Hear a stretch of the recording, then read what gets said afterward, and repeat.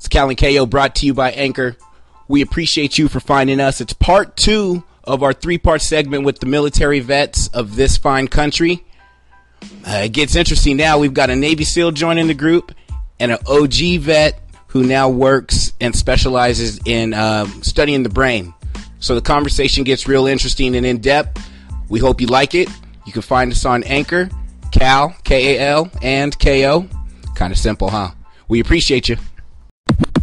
Cal and KO here on Anchor. We just had some new friends come in. We got our buddy Bob and Sean in here. You guys introduce yourselves. Well, Sean Stokes, retired Navy SEAL. Was SEAL Team 3? 5. Excuse me. Sorry. I know it's a big deal. Well, you joined him again. Oh, no, and then Bob you run a brain treatment center. You talk a little about what it is and what you guys are doing there? Yeah, so brain treatment centers, we've got a clinic in San Diego that I work out of. We've got one in LA, Newport Beach, and Seattle. And we use you picking me up, all right? Yeah, you're good. So we use a novel form of transcranial magnetic stimulation in order to modulate brain activity. So we basically start off with an EEG and we evaluate brain function versus anatomy. MRI CT takes a 2-second picture of anatomy. We don't care about anatomy. We're just looking at how the brain is operating, how it's functioning in terms of frequency. And then if we see something that's not right, we attempt to modulate that and get it back in line with the rest of the brain. And we do so with a 4 Tesla magnet. Okay. A majority of your clients are military?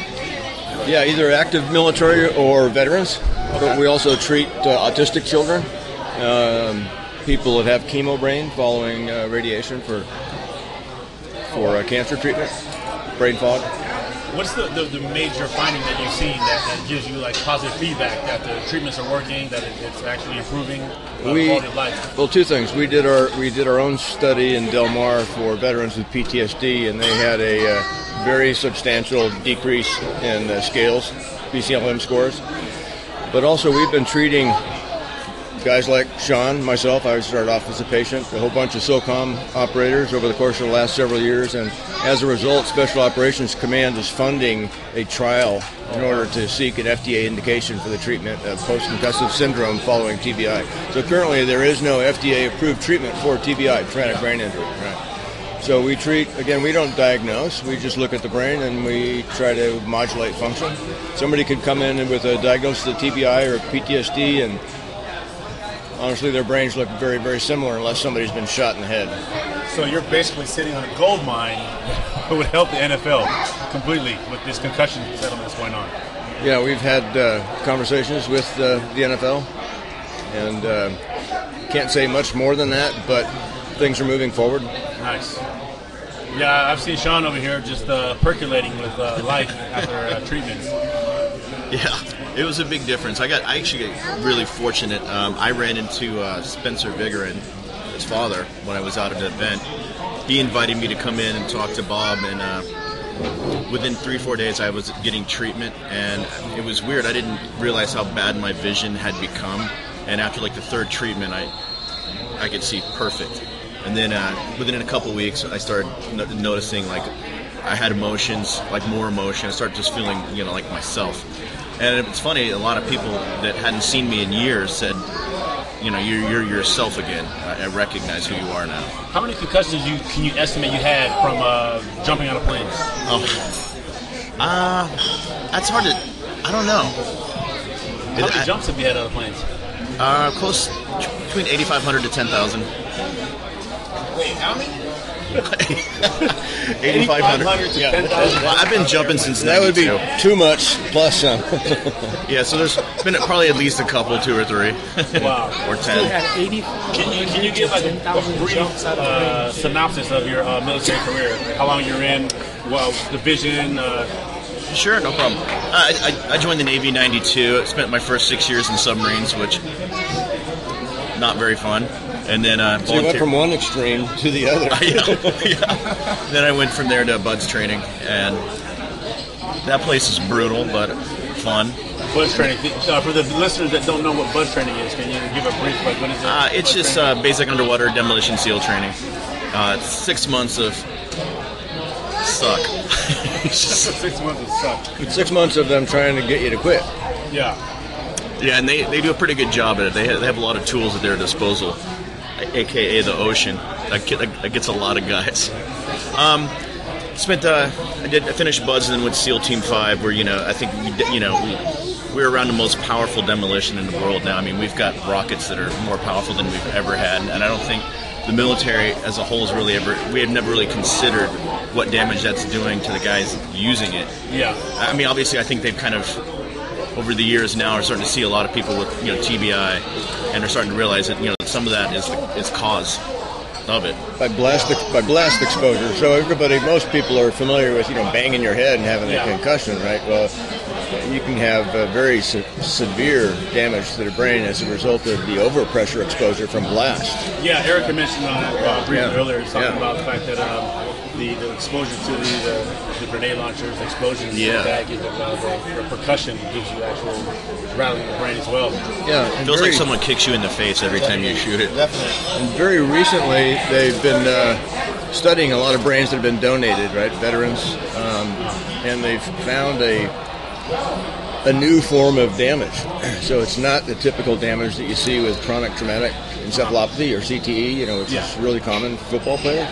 It's different. And the damage is different and looks different in the brain. And most of the damage is what's called astroglial scarring, and it's at the interface between white matter structures that control blood flow and the blood vessels themselves, and it can occur throughout the brain. Wow. So it's a different mechanism going on. So the injuries that you're talking about, these are injuries that affect your mood, your personality, motor functions, communication skills, higher level thinking. Yeah. I mean, there was an instance last year, about a year and a half ago. I was in the library at school, and I walked down the stairs, and I didn't know where I was at for a while. It was probably about 5 or 6 seconds before I even started to fully realize where I was at. So it really scared me. And I was actually, like I said, fortunate enough to run into Spencer. Yeah. We asked Eric and Galen earlier why they joined the military. Yeah. Give us the reason why you joined in the first place. I wanted to go to the teams when I first came in. Yeah. Wanted to be a frogman. Everybody wants to be a frogman. Did you feel like that was just like the motivation, and that's what kept your motivation throughout your whole career? Yeah, definitely. Did it evolve into something different? Galen had mentioned that when he first got in, it was for a reason, and then as he was in, he learned about the teamwork, the family environment, and it became more about taking care of your guys that are on your team. Well, I mean, that was like for me day one. I mean, that's why you want to go into a team environment like that. Yeah. My experience was very different, though. I didn't know anything about Frogman or SEALs. We have all the movies now, so anything like that. I was fortunate. No, I had my first traumatic brain injury, which we didn't even call it then, in the early 70s. It was just a concussion. But I got hit by a car on my motorcycle. I was in a coma for 2 days. Oh, wow. And prior to that, I was a great student. I was risk averse, I was generally a pretty easygoing guy. But when I woke up and started running again, I was running cross country. I couldn't control my arms, It was really weird. And I started drinking like a madman. Yeah. And became a major risk taker. Thought that studying there's probably a better way to get grades, so I stole the janitor's keys so that I could get into my classrooms at school and change my grades in the grade book. And I was just a different person, right? But I had no awareness of what had just happened, right? So I had a brain injury, totally changed my personality, totally clueless about it. And rather than going to the academy, which is what I was thinking in high school, I went to Cal State Northridge and got into a fraternity, and I had a fraternity brother who was a Green Beret, just come back from Vietnam. And he's like, dude, you're never going to graduate college the way you're going, because I was just, I was a nut job. I wasn't studying, constantly partying and drinking. So one night, and he told me about SEALs. You had to go become a SEAL. I had no idea what it was. It sounded good, but I never would have done it had it not been for the fact that we ran out of beer one night at the frat house. And they sent me to go get more beer, right? Don't come back without beer. 7-Eleven was closed, so I found the cinder block, threw it through the window, grabbed a couple six-packs, and started walking back. And next thing I know, I'm sitting in front of a Detective Burgess. And, it's like, hey, do you think I could join the military instead of going to see a judge? So I paid for the window and the beer, and next thing I know, I'm going to the Navy. That's how That's gotta be the greatest story I've ever heard. Right there. That's dope. That's how a movie starts. That's how I wound up. That's how I wound up in the Navy. Yeah. Okay, I guess I'm going to become a SEAL now. Yeah. Go to war, go to jail. That's how a movie starts. That's unreal. That was unreal. Galen, have you noticed anything like as far as like mood changes or things that like you notice yourself doing that you never did prior to joining the military? I have zero patience, and I get mad really, really easily. Like, I can't deal with disrespectful people like at all anymore. Like, I don't. It doesn't flow with me. Before I could deal with it, now it doesn't work, and I still call everybody a civilian. Like, you're a civilian. So, leave me emotional alone. regulation, right? I'm like, you're a civilian. Like, what are you doing? You're gonna yell at me? You're not yelling at me. And I'm like, well, it's my manager. I guess he can. But I don't know. It's just kind of like, I don't know. I just don't deal with like, I don't have any patience or anything, and I get mad really fast. And it's kind of like, I'm like retraining myself with patience, and my kids are teaching me that because they run rampant, and they're right here running rampant. And it's kind of like they're teaching you or stressing you. Well, or both. They're making me learn patience again because I have zero. Like, I have no patience. I don't deal with. I get mad fast. I have to like walk. If I don't walk away from the situation, then it's gonna be bad. Yeah. So like, that's what I have to do. Eric, what about you?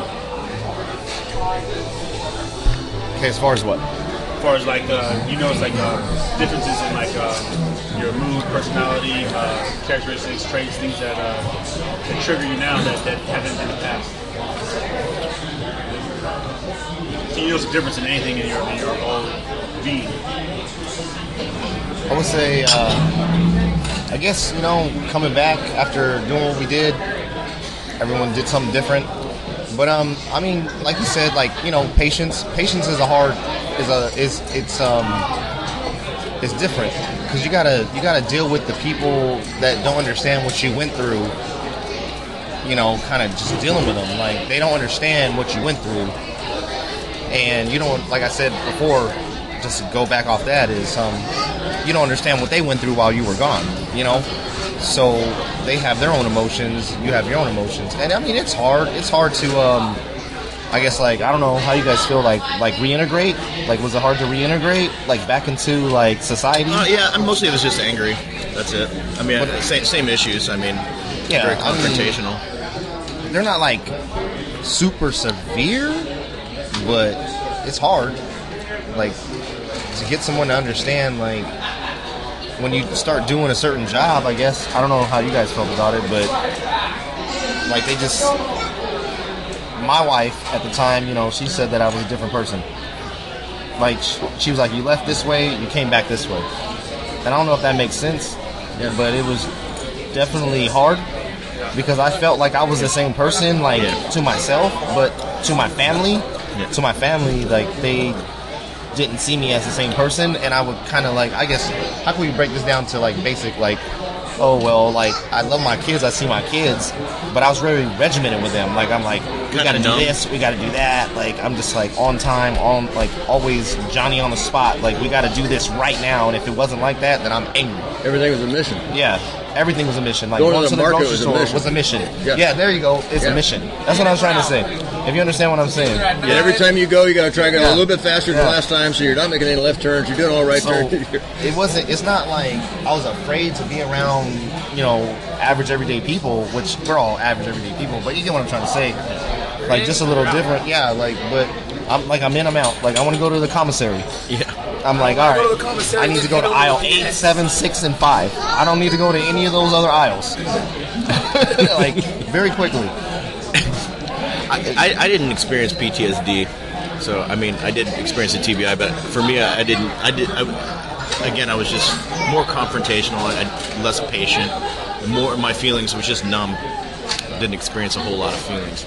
It was kind of like a shutdown. Yeah, I mean I experienced anger fine. So I'd like to say something about the whole topic. the reason we are apex predators on this planet is because our brains are different from everything else on the planet, right? We're not cast at birth. Our brains are designed or have evolved to basically adapt constantly to our environment and our functional activities. So you were right, you were earlier talking about you can get PTSD from anything, yeah. From your family life, from this one guy who wound up in the ER for 10 days, who was intubated and unconscious but kept waking up, and every time he woke up, he tried to pull the cables and everything out of himself, and then they grab him and hold him down and then inject him again, and so he was like waterboarded for 10 days, right? So here's a guy who got PTSD just from going to a hospital. So you can get it from anywhere. And the bottom line is that our brains will change in response to our environment and our functional activities. And if you put somebody in a very high-tension environment for a prolonged period of time and then punctuate it with some really extreme events, they're going to wind up with a brain that looks very much like maybe 70% of the veterans' brains that we see when we give them an EEG when they show up. We've got very high-frequency activity in the back of the brain and very low-frequency activity in the front of the brain, which is where all of your executive function lies. So they're sampling information from their environment, visual, auditory information. Am I safe? Am I safe? Am I safe? Am I safe? At a very high rate.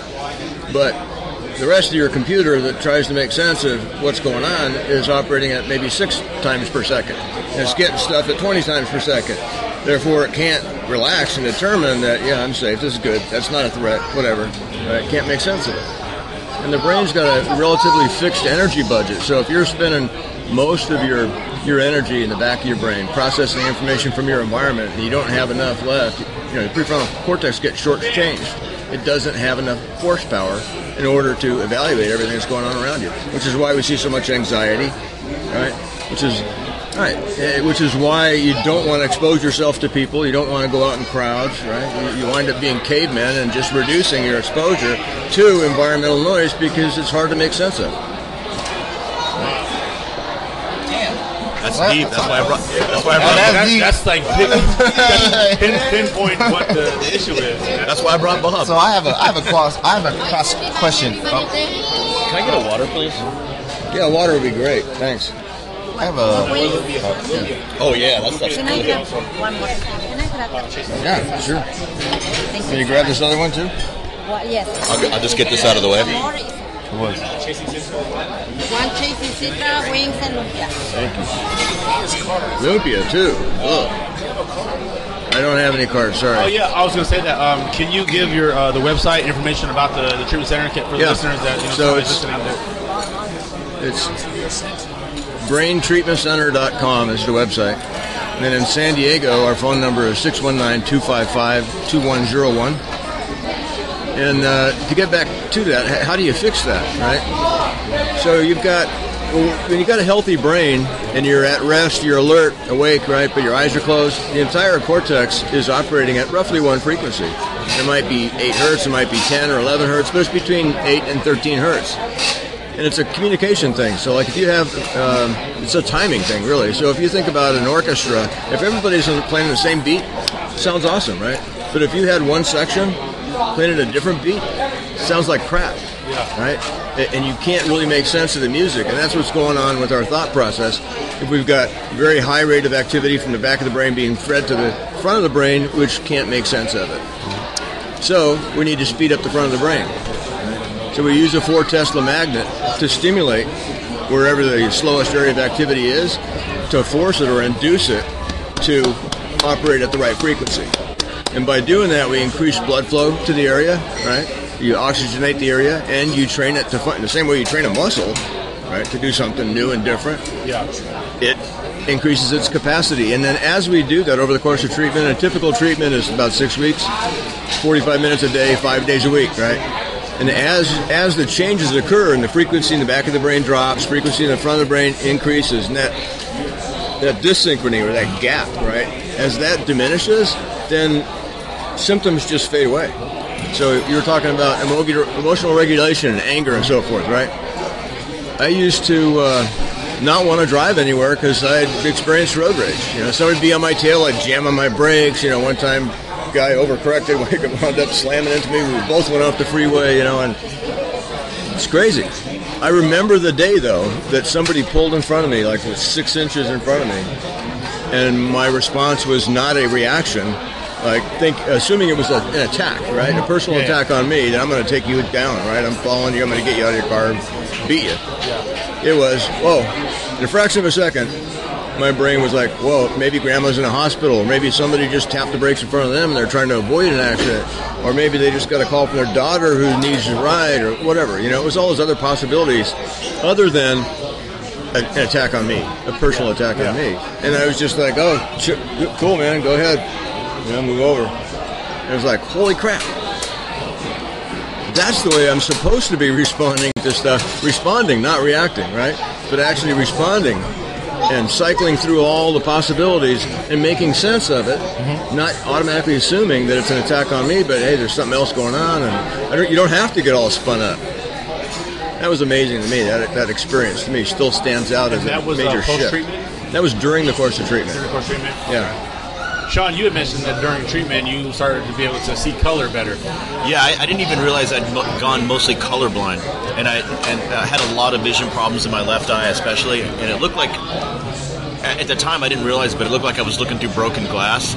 And it was funny, after the second or third treatment, I was like, Bob, was that poster always there with the writing on it? He's like, yeah, it was there the whole time. You could read it. And I could read it. Yeah. Oh, wow. I didn't even notice there was numbers and letters on it. And one day you walked out of the clinic and you started looking at the flowers and stuff outside, going, holy cow. I was like, I spent 20 minutes like crying looking at flowers. Beautiful. It's beautiful. They're so pretty. They're so colorful. So, you've taken up painting though as well. Yeah, actually Bob helped me start with that.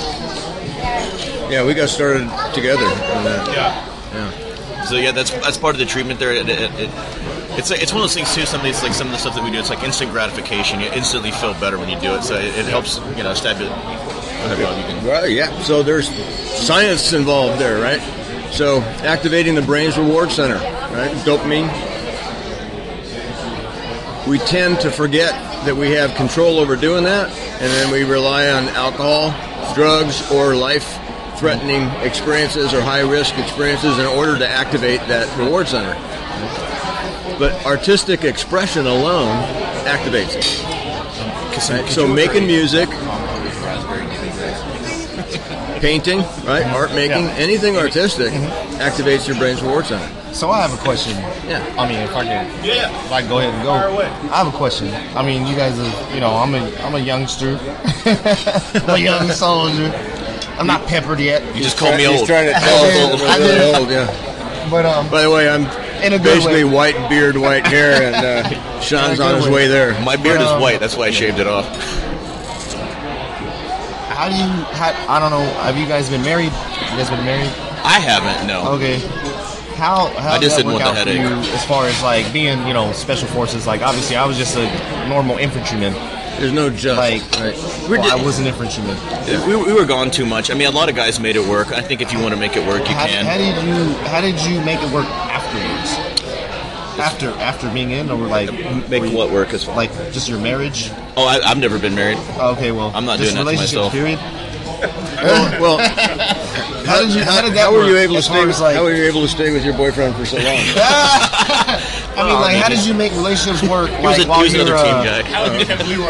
Yeah, while you were doing your thing, like, how do you make that work? Or you just for me, it was just easier not having someone, not worrying about somebody else. Very few do it well, I would say, and that's why in the teams itself the divorce rate is over 85%. I'm just wondering because like I think the guys that make it work are guys that really want to make it work, but me, I just didn't even want to try. I mean, to be fair. Or guys that have really strong wives. That's you have to have a strong wife. I have a question for Sean that it's pretty funny, but it's funny but not funny. You just came back from Somalia, and I was in Detroit, I believe it was. And you came back, and you had this eerily sort of calmness from coming back from doing what you were doing. Is it the fact that the job is not that hard? Or? I would say honestly, to be fair, that job wasn't that hard. Yeah. The anti-piracy and the Somali anti-piracy, it's like, especially nowadays, because they've done a lot more to mitigate that. Like where they travel in the international corridor, and they're usually, and they jack up the speed to about 26 knots. So these guys that try to attack you are in these little wooden skiffs, and they tried coming a couple times, but I mean, there's no way they're gonna get on that ship. Plus, you have a sniper rifle. I mean, if you really need it. So, you found yourself that, like, when you come back from overseas, that you have a calmness about you? It's always been there? Or is it you become more numb to what you see? It's probably just more numb. I didn't really notice it. So, but I guess it was just, I don't know. I've noticed, like, I've seen you. We've hung out before you've gone overseas. And we're happy, we're high energy, and then when you come back, you're calm, and then you kind of build back into it. I see that build back into it. Yeah, I guess I think it's just I turn off my feelings while I'm gone because just nobody over there's I'm not around my friends. That's all. Yeah.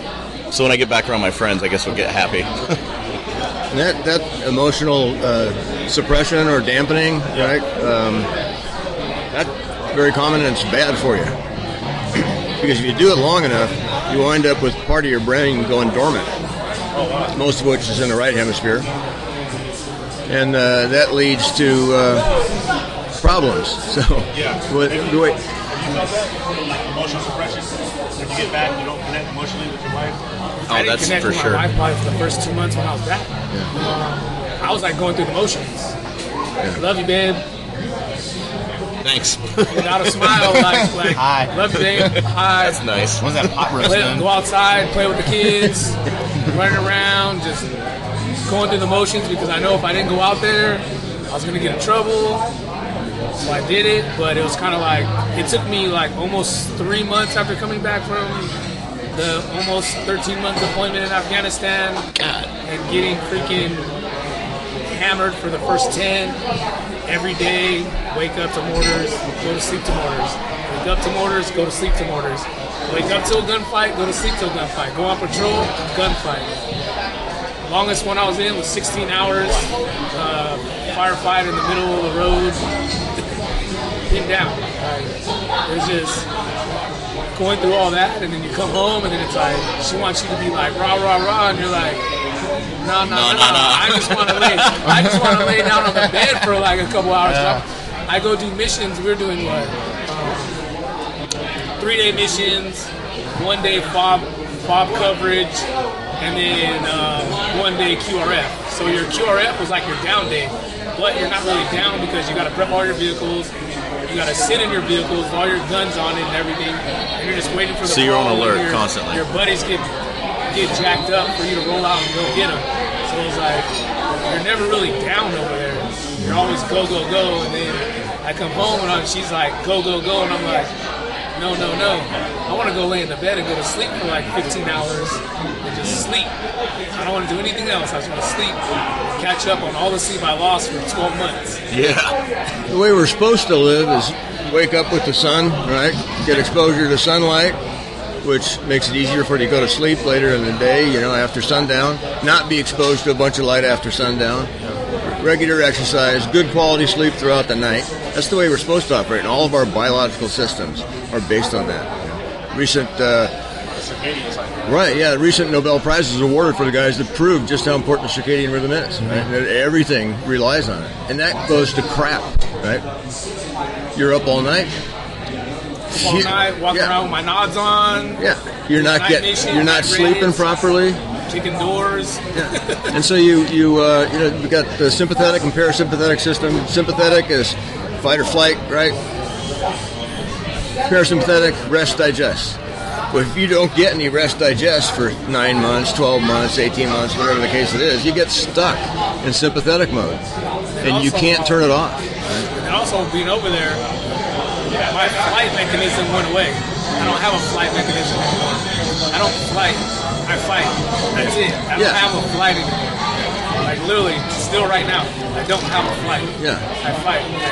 I'm too broken to run, so I have to stay. Yeah, it's the same. It's the same system. I'm too broken to run. I have to stay. No, it's the same. It's the same system, but you don't even consider should I run or should I stay, right?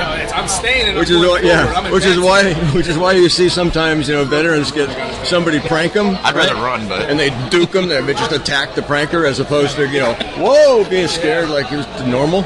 There's no. That's also caused a problem with my wife too, because I don't back down. I just continue to argue, and which now I'm learning right now since I've been back so long. I'm like, all right, I need to back better. All right, you're right, Dave. Do you sleep well? Huh? Do you sleep well? Now I do. Good. It took me about. I've been back for 2 years. I just started sleeping well in the last 7 months. Yeah, that's so important. I went from 3.5, now I'm at 7. That's awesome. Most of the guys that we get 4 can't sleep more than 2 to 4 hours a night. 4. I get 4. Yeah, you definitely want to. That's a max. You definitely want to work harder on that. That's a good night. 4 hours is a good night of sleep. Do you dream? No, I don't. I sweat. Okay. What's that? All right, so I sweat profusely when I sleep. Give this man a mic. 3 times a night. I sweat 3 times. I just change my shirt 3 times a night. Yeah. Still do to this day. I literally. I don't know why. Like, my body just goes. It won't stop. I constantly pace. I worry. I have anxiety. I remember when I first retired from football, I felt like I'm supposed to be at practice. I wake up, I gotta go to practice. I'm like, wait a minute, I'm retired. I have nothing to do. And then when I got married, my wife next to me in the bed. I don't need somebody next to me in the bed, so I'm like freaking out, like about to like block her or push her out the bed. I don't know why. And then when I have my kid, I'm constantly worrying about the kid. So I'll go sleep for like 20 minutes and wake up. Oh, where's the kid? Is he okay? Like worrying constantly. My brain would never shut down activity. Yep. And I know that's like I'm sweating, so my brain is doing something. Like my body's still active. And I know about the pons reticular formation. We're supposed to shut off your body movements. You don't act out your dreams. I wasn't getting it. I'm moving in my sleep enough to where there's something wrong with that. You weren't getting a deep enough sleep. There's different realms of sleep, right? I don't know exactly the realms of sleep, and I'm not a doctor, but you know what I'm talking about. You're not in REM. Yeah, Tell you that much. I understand what you're saying, and I totally agree with you because I wake up profusely, drenched in sweat, to the point where I have to get out of my bed, change my clothes, wipe off in a towel. I just took a shower. And then go back to bed. I used to sleep on a towel for that very reason. Even put towels down. I don't even really. So lay down, brother. For real, because it's so wet, you get cold. You get really cold, and I'm getting better about my sleep. Let me ask a question though. Do you get up and pee during the night? I don't. Get up and pee. You go to the bathroom? Not really. Yeah. Okay. Sometimes. So if you're not dreaming, I'm just. If you're not dreaming and you're getting up and going and peeing, you're not actually getting deep sleep. I do get up and pee at night though. Okay, so so then I must not really be getting 7 hours of sleep then. Well, it's a matter of the quality of sleep. So when you get into deep sleep, right, your kidneys turn off and they stop producing urine. I don't get into a deep sleep. If you're getting up and going to the bathroom multiple times during the night, you're not actually getting into deep sleep. You get light sleep. I get light sleep. Right. I'm a light sleeper. Because if my son moves, that's the dark one. That's my 3-year-old. Right? He sleeps in the bed with me. If he moves, I'm like, what are you doing? You're light sleep. You're deep sleep, and it wouldn't even bother you. Yeah, I don't sleep deep. Deeper sleep where you have dreams, rapid movement. That's what your actual body. Yeah, I never get there. Right, so deep sleep, usually you get into there first and you come out of that into REM sleep. Yeah. Right, and then you dream. So I had a sleep study some years ago and I was only getting 1% REM sleep. We should be getting 20, 25%, right? So, and I was getting up and going to the bathroom multiple times. I was never in deep sleep. And that's where the restoration, the physical restoration occurs. And that's also where there's a mechanism that exists to clear brain waste. So if you don't get deep sleep, you're accumulating brain waste. Yeah. Right? In the same way that if you didn't have good lymph flow in a muscle, for instance, you used it a lot, right? You start getting all keyed up and seized up, right? Because you're not clearing waste. So if you're not getting deep sleep, you're not clearing brain waste. Shanghai. Calvin, you snore very heavily when you sleep. How do you feel when you wake up? You feel rested, or you feel like you need to get more sleep? You guys sleep in the same bed? I'm tired right now.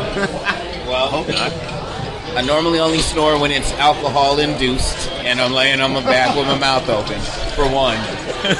Other than that, it's a light, comfortable snore. My lady actually loves my snore when I'm sober. And then I look sleepy now. That's just because of my vice of choice. You know what I mean? My attitude adjustment, which is how I motivate through life. It's legal in California, but that's what I'm saying. My kids still listen to this, but it's all good. I'm just enjoying this conversation, man. I have nothing to say, not because I'm stuck on stupid over here, even though I might be a little bit, but just because this conversation is amazing, man. I'm saying that, this might be our best podcast today because we talk about a lot of fun stuff, but this is literally groundbreaking because a lot of information that people don't have, that don't know, that otherwise would never have access to it.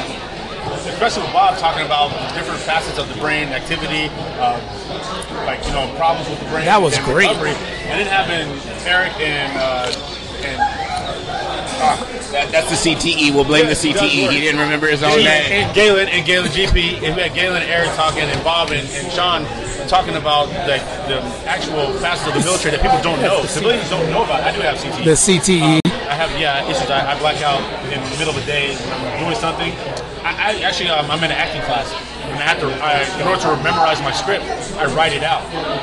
I used to have very, very good handwriting, and now my brain is thinking faster than my hand can write. So I write letters backwards, or I don't have dyslexia, but it'll scribble, or the letter will come out that's not supposed to be the letter there. No, you're just faster. You're just faster. You've been like that since I was in 8th grade when you were teaching me math classes. Since you were teaching me pre-algebra in 8th grade, you're just too fast for your own self. Yeah, I've been diagnosed with OCD, so I have obsessive compulsive disorder, and I actually obsess over a lot of things. And one of the things I have is it has to be perfect. If it's not perfect, I get mad at myself. So I know my brain's not functioning the way it's supposed to, and the actual knowing of that makes me angry. It creates that frustration regression syndrome. Where I get mad, I don't have things perfect the way I need to have it.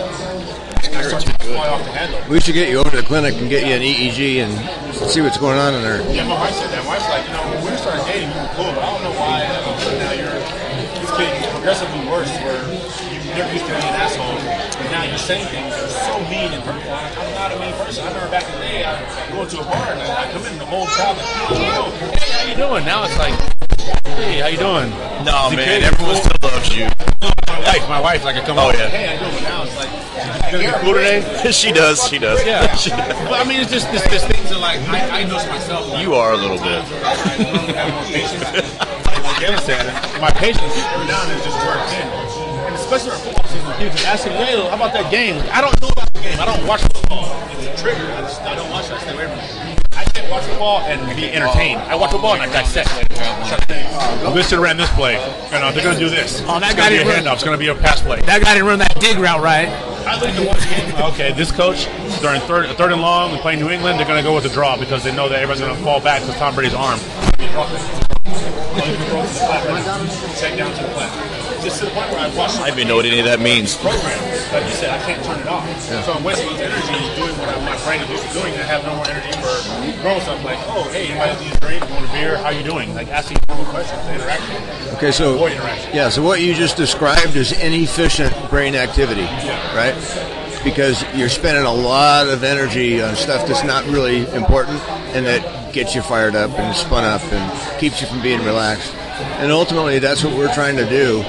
When a brain is happy and healthy, it's operating very efficiently and very effectively. It's got good communication throughout the cortex, right? You've got different areas of your brain do different things. They need to be able to communicate with each other within a very discrete time domain in order to make sense of stuff and execute and coordinate what your thought and what you're thinking and what you're writing, right? Saying, whatever.